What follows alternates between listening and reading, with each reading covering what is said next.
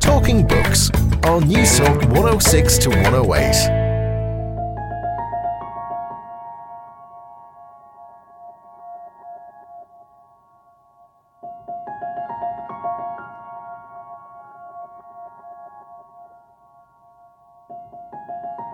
If you're a researcher working on something like stem cell biology, genetic engineering, you need to be aware of Frankenstein, because Frankenstein is out there and it is a frame that people will put on this work. It's a prefix now. Franken can be applied to anything as a way to put this particular light on it. So there's a lot of interest in it, and I think a lot of researchers are quite fascinated by the character of Victor Frankenstein as a flawed creator. So people who've actually read the novel, the Victor Frankenstein of the book is much more nuanced and complicated than the Victor Frankenstein of the Universal pictures, for example, or the kind of trope of the mad scientist that we see in a lot of popular fiction or popular culture. The Victor of the novel is very conflicted. He makes a series of terrible choices, but he's not a shallow character. You might think that he's shallow, but he's complicated, and he has a lot of things to say for himself, just as the creature does. And so the story that we get today is one that scientists have a lot of hooks into, because they can reflect on the set of choices that Victor made leading up to his big breakthrough, and then the choices that he makes afterwards. And the novel really pivots on that first moment after the creature comes to life, and Victor realizes that suddenly he realizes he didn't actually want to do this. There is no ship for you, there is no road. As you have wasted your life here, in this small corner, you've destroyed it everywhere else in the world. The haunting words of Greek poet, journalist and civil servant Konstantin P. Kadafis from his iconic poem The City, which opens British novelist Lawrence Osborne's latest thriller, Beautiful Animals. Hello, how are you? And you're very welcome to Talking Books. I'm Susan Cahill. It's lovely to have your company this evening. Do all parents love their children? And in life, do we make our own luck and misfortune? Well, on tonight's show, we're going to tackle those questions with two talented and perceptive novelists. One writing for today and the other just over 200 years ago. Writers of tremendous insight, depth and beauty. British novelist Lawrence Osborne talks me through his new psychological thriller, Beautiful Animals, an unsentimental holiday noir set on the Greek island of Hydra. And Ed Finn from the Centre of Science and the Imagination at Arizona State University unpacks the myth of Frankenstein as spelled out in his latest publication, Frankenstein, Annotated for Scientists, Engineers and Creators of All Kinds, published by the MIT Press. But first, Naomi was one of those people who exert an entirely unconscious influence on others and who cannot be held responsible to the effects. It was tropism, not conspiracy. This, of course, made her more dangerous. His earnest and upright mind was moreover ruffled by her ease of movement and her offhand manners. They seemed to him proof of a superiority which he would have to belittle in order to survive. The compelling words of British novelist Lawrence Osborne from his engrossing and gritty new novel, Beautiful Animals, published by Hogarth. My name is Lawrence Osborne. I'm a British writer living in Bangkok at the moment. I'm the author of The Forgiven and Hunters in the Dark, and my most recent work is Beautiful Animals, which was published this summer. What an interesting read, Lawrence, Beautiful Animals. I have to say the story raises so many interesting ideas and questions. It's really quite extraordinary. On that note, I might throw you a big wide open question, and sure we can play it by ear.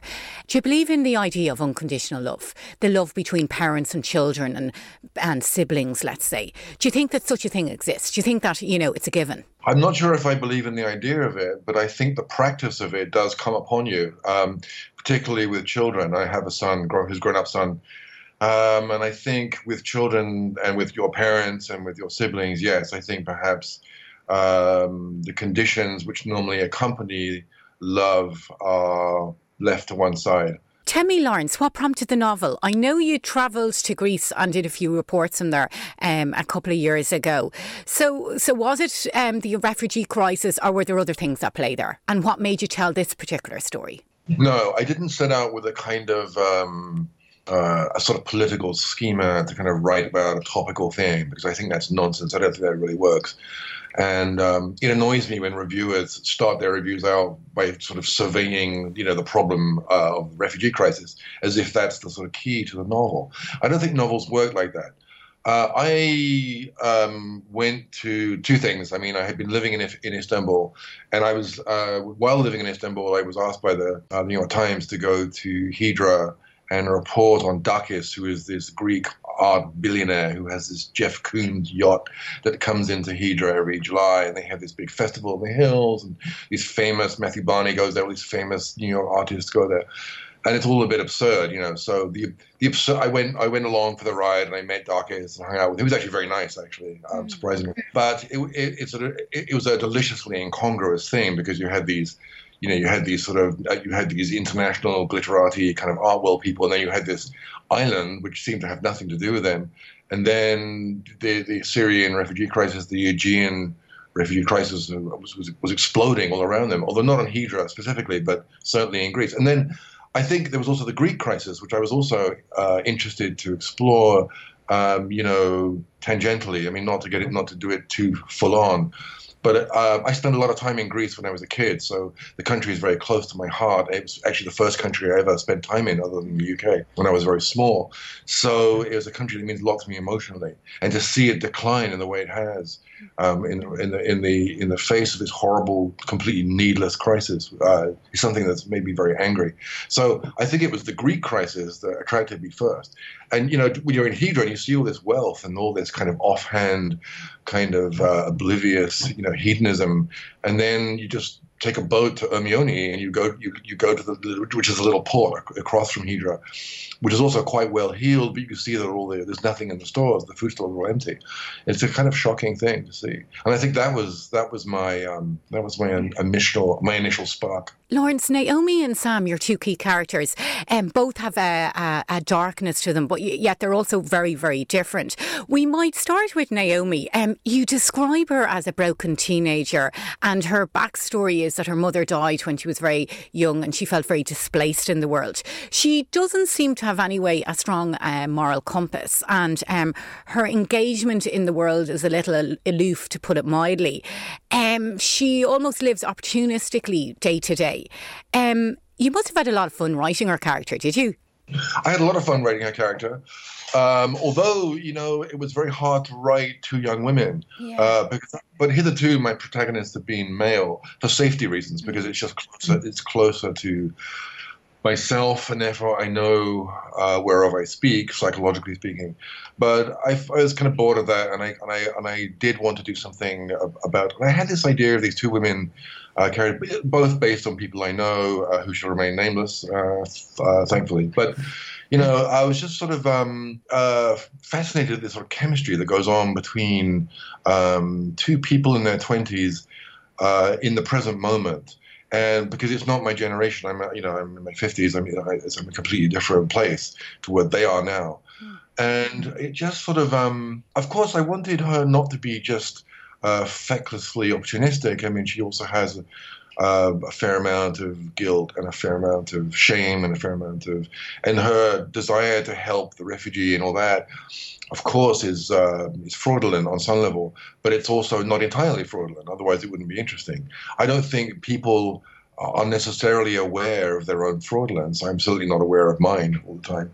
It's just the human condition that that we're sort of part authentic and part inauthentic, all of us, and we all have that. We all vacillate between those two things.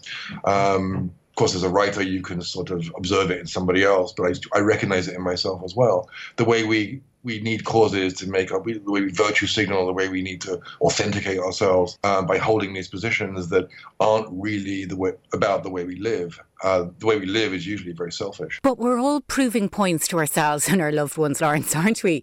We are indeed. And that is, there is a kind of terrible small tragedy in that. Yeah. But see, I thought, okay, so I could start with that. But then what happens when you have a little plan and the plan goes wrong? And therefore you're thrust into deeper waters than you had intended to enter in the first place. And that's where just in terms of story or telling a story, because for me, plots and stories are not just things that embellish novels. They have to have moral logic. They have to have resonance. They have to.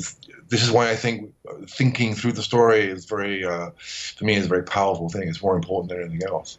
That story has to sort of have its own gravitas. Naomi pitches up a very interesting question halfway through the novel. She says, if your past is shit, what do you go forward to? I'm just wondering, how do you feel about it all? What's your own view? Well, okay, so your past, what she's talking about is a life which is sort of bourgeois and empty and kind of pointless and actually consisting in precisely this kind of vacuous and vapid virtue signaling, which is the curse of her generation in a way. I mean, it's a virtue signaling generation, which feels uneasy deep down because they're very intelligent. They know that that's not, they know that life is elsewhere, in the famous phrase. So your life can be shit because it's too rich and too comfortable. And this is a common affliction among the affluent and among the people who've grown up and very privileged. And this is why privilege is a very interesting subject in a way.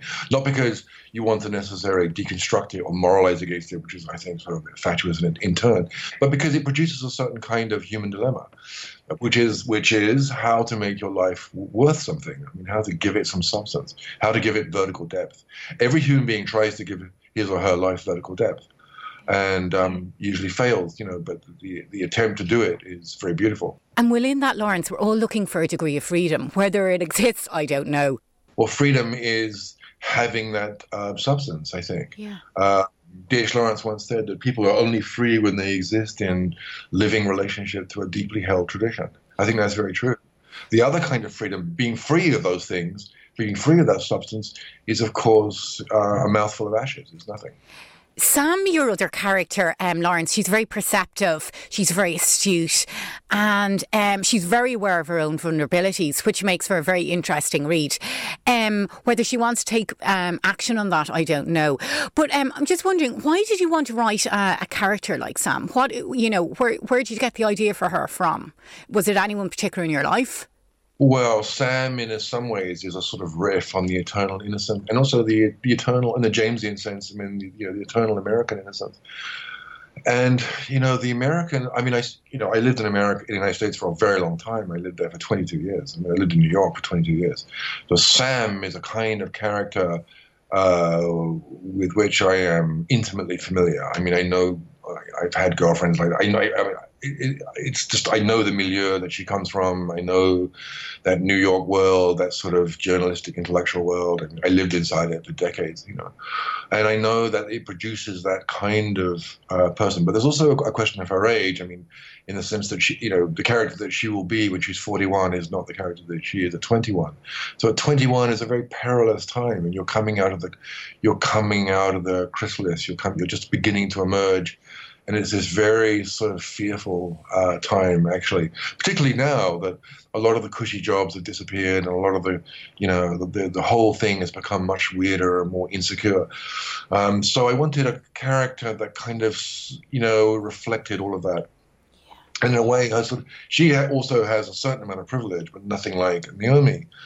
But I also wanted her to have curiosity about other forms of life. And, New York is actually very parochial, very inward-looking, very provincial in many ways. It's a very parochial city. It's a very parochial culture. It's not as sophisticated as it thinks it is. It has pockets of sophistication, but it's not. It still has a quality of naivety to me. So her qualities of naivety and curiosity seem true to me. Lawrence, I loved your character, Jimmy, Naomi's father. He's a very messy sort of a fellow, very slippery, very opportunistic and greedy, and he's a real hunger for life. He's just quite comical and very rawly himself. He doesn't lie. He doesn't pretend to be something that he's not. Sure, he doesn't. In a way, he's a typical Brit. I mean, there's always there's a certain kind of Brit that has that kind of con man. Yeah. We're a con man people in many ways. We have that slippery, trust me, I live in Bangkok, I'm surrounded by them, but of course, he is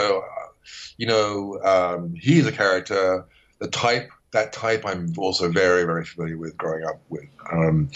They have their they have their sort of honorable, stiff upper lip side, and then they have this sort of strange anxiety, ill at ease in their own skin. It's very curious. That psychologically is something I haven't gotten to the bottom of yet in my own people, in my own culture. Yeah. But I wanted it also to be slightly comical and hyperbolic. Yeah, and he's a range of fixers all over the world, which seem to be doing him lots of different interesting types of favours. He lives such a lavish lifestyle. He's always drinking, eating out in fancy restaurants, and he seems to be always being served. Yeah, and I think these are, again, it's based on somebody I know. Hydra is full of people like that. Yeah. Well, I shouldn't say full. That's a slight exaggeration. It attracts. There are certain places in the world that attract those kind of guys, who have made their money in whatever they may be doing. You can go to Phuket in Thailand, it's like full of those guys. And they made millions doing industrial stuff or running, and in his case, running a small airline. But, it can be even weirder, things even weirder than that. So they've made their money, they've made their millions, and they still have a sort of proprietary colonial attitude towards the rest of the world, which is not entirely conscious. But they feel, what's interesting about them is they feel quite comfortable about living anywhere in the world. So you can go to the Costa Brava, you can go to Thailand, you can go to, the Philippines, you can go to California. It's full of those kind of Brits. Jimmy said something very interesting and very honest and very admirably honest, actually, when discussing the migrant crisis with his daughter, Naomi. And it's very uncomfortable in one way, but it's, as I say, it's very, very, very honest. He says over dinner, when he's discussing the migrant crisis, that if we keep them out, it destroys them. If we let them in, it destroys us. And he asks Naomi, his daughter, does she have the stomach for that?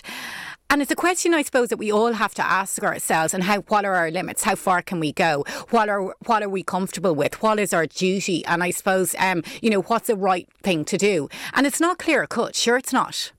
Yeah. I mean, those of us who are liberals, so on, it's a question that liberalism has to ask itself, and which it's afraid to ask itself. I mean, in a way, it's the question that the Romans asked on the Danube 2,000 years ago when they were confronted by the Germans. It was like, let them in, keep them out. Let them in, keep them out. And it was this sort of, for 200 or 300 years, the Romans played with this particular kind of fire. And in the end, it consumed them because they couldn't control it. They couldn't actually... in the end, the end of the 4th century, they let them in, and it didn't turn out too well for them. I'm not saying that we are Rome and migrants, blah blah blah. Of course, it's very different. It's a different situation, but there are still aspects of it which are uncomfortable and which have not been thought through. And we can see this, for example, in the change of policy or change of attitude of Merkel and the Germans. They're aghast. They don't know what to do. They realize they've taken on something that they weren't prepared to take. They weren't ready to take on. Yeah. And I think they are acknowledging that. I mean, it's not just me saying it. I think they are acknowledging it. We're talking about not just refugee flows, because historically refugee flows are relatively small. Now we're talking about migrations of entire peoples, in millions of people. It's a completely different order of problem for which we don't have a vocabulary yet. It's just calling it the refugee crisis. It's just completely banal. It doesn't. What does that mean? But Lawrence, it's a story or narrative through history that seems to constantly come back and bite us. So I'm just wondering, why do you think it is that we haven't dealt with such issues like this? Why do you think we all have so much problems with dealing with the other and reaching out to the other? Like, how do you explain all that? Because it's not going away. It's a question of numbers. That's all. It's a question of numbers. What's the number that you would accept? No one can tell you. If you ask that question, nobody has any answer. What you're seeing in Italy now and in Sicily, the migrant crisis didn't begin with Syria. It began with Libya. And I was in Italy when that was happening. And the Italian Navy was saying to the Italian government, look, the whole country is destabilized. We have these 2 ports, Benghazi, Sirte, that are run by ISIS. And we don't know what the human trafficking going on. We don't understand it. But we've also, by virtue of destabilizing Libya, we've also destabilized much of the Sahara behind it. So you're talking maybe millions and millions of people funneling through Libya in a way that is completely uncontrollable. It's uncontrolled. So the question is numbers. How many people from sub-Saharan Africa are Italians going to admit? it's an impossible question for them to answer. They'd rather just not talk about it. Yeah. But, you're talking about profound demographic changes, which are happening at the speed of light, and which I don't think have many historical precedents. Migrations have always existed, but migrations in the past have been a mixture of violent and peaceful, and their consequences are completely unforeseen. They're completely unintended. And then that's in a way, my agnostic view. I think in terms of Syria, we should have just set up a regime whereby we just allow them in, because they're coming from the worst civil war in our lifetimes, and there shouldn't have been any discussion about that. About that, you're correct. But now what you're seeing in the refugee centers in Sweden and so on, they're not Syrians. They're taking in interpreters who speak Arabic, and nobody speaks Arabic. Yeah. So you're talking about people coming from Uzbekistan, from Pakistan, from Burma. I mean, I don't know. It's just it's morphed into a different thing. I'm just wondering, Lawrence, when you were writing the character of Fahud, I'm just wondering, how did you go about the research for that? Because you present him as a very charming, elusive, charismatic sort of a guy. He's very savvy. He's very sharp. He's also very competent at playing people psychologically and playing people off each other. And he's open with himself and very willing to be manipulated and manipulate others in order to survive.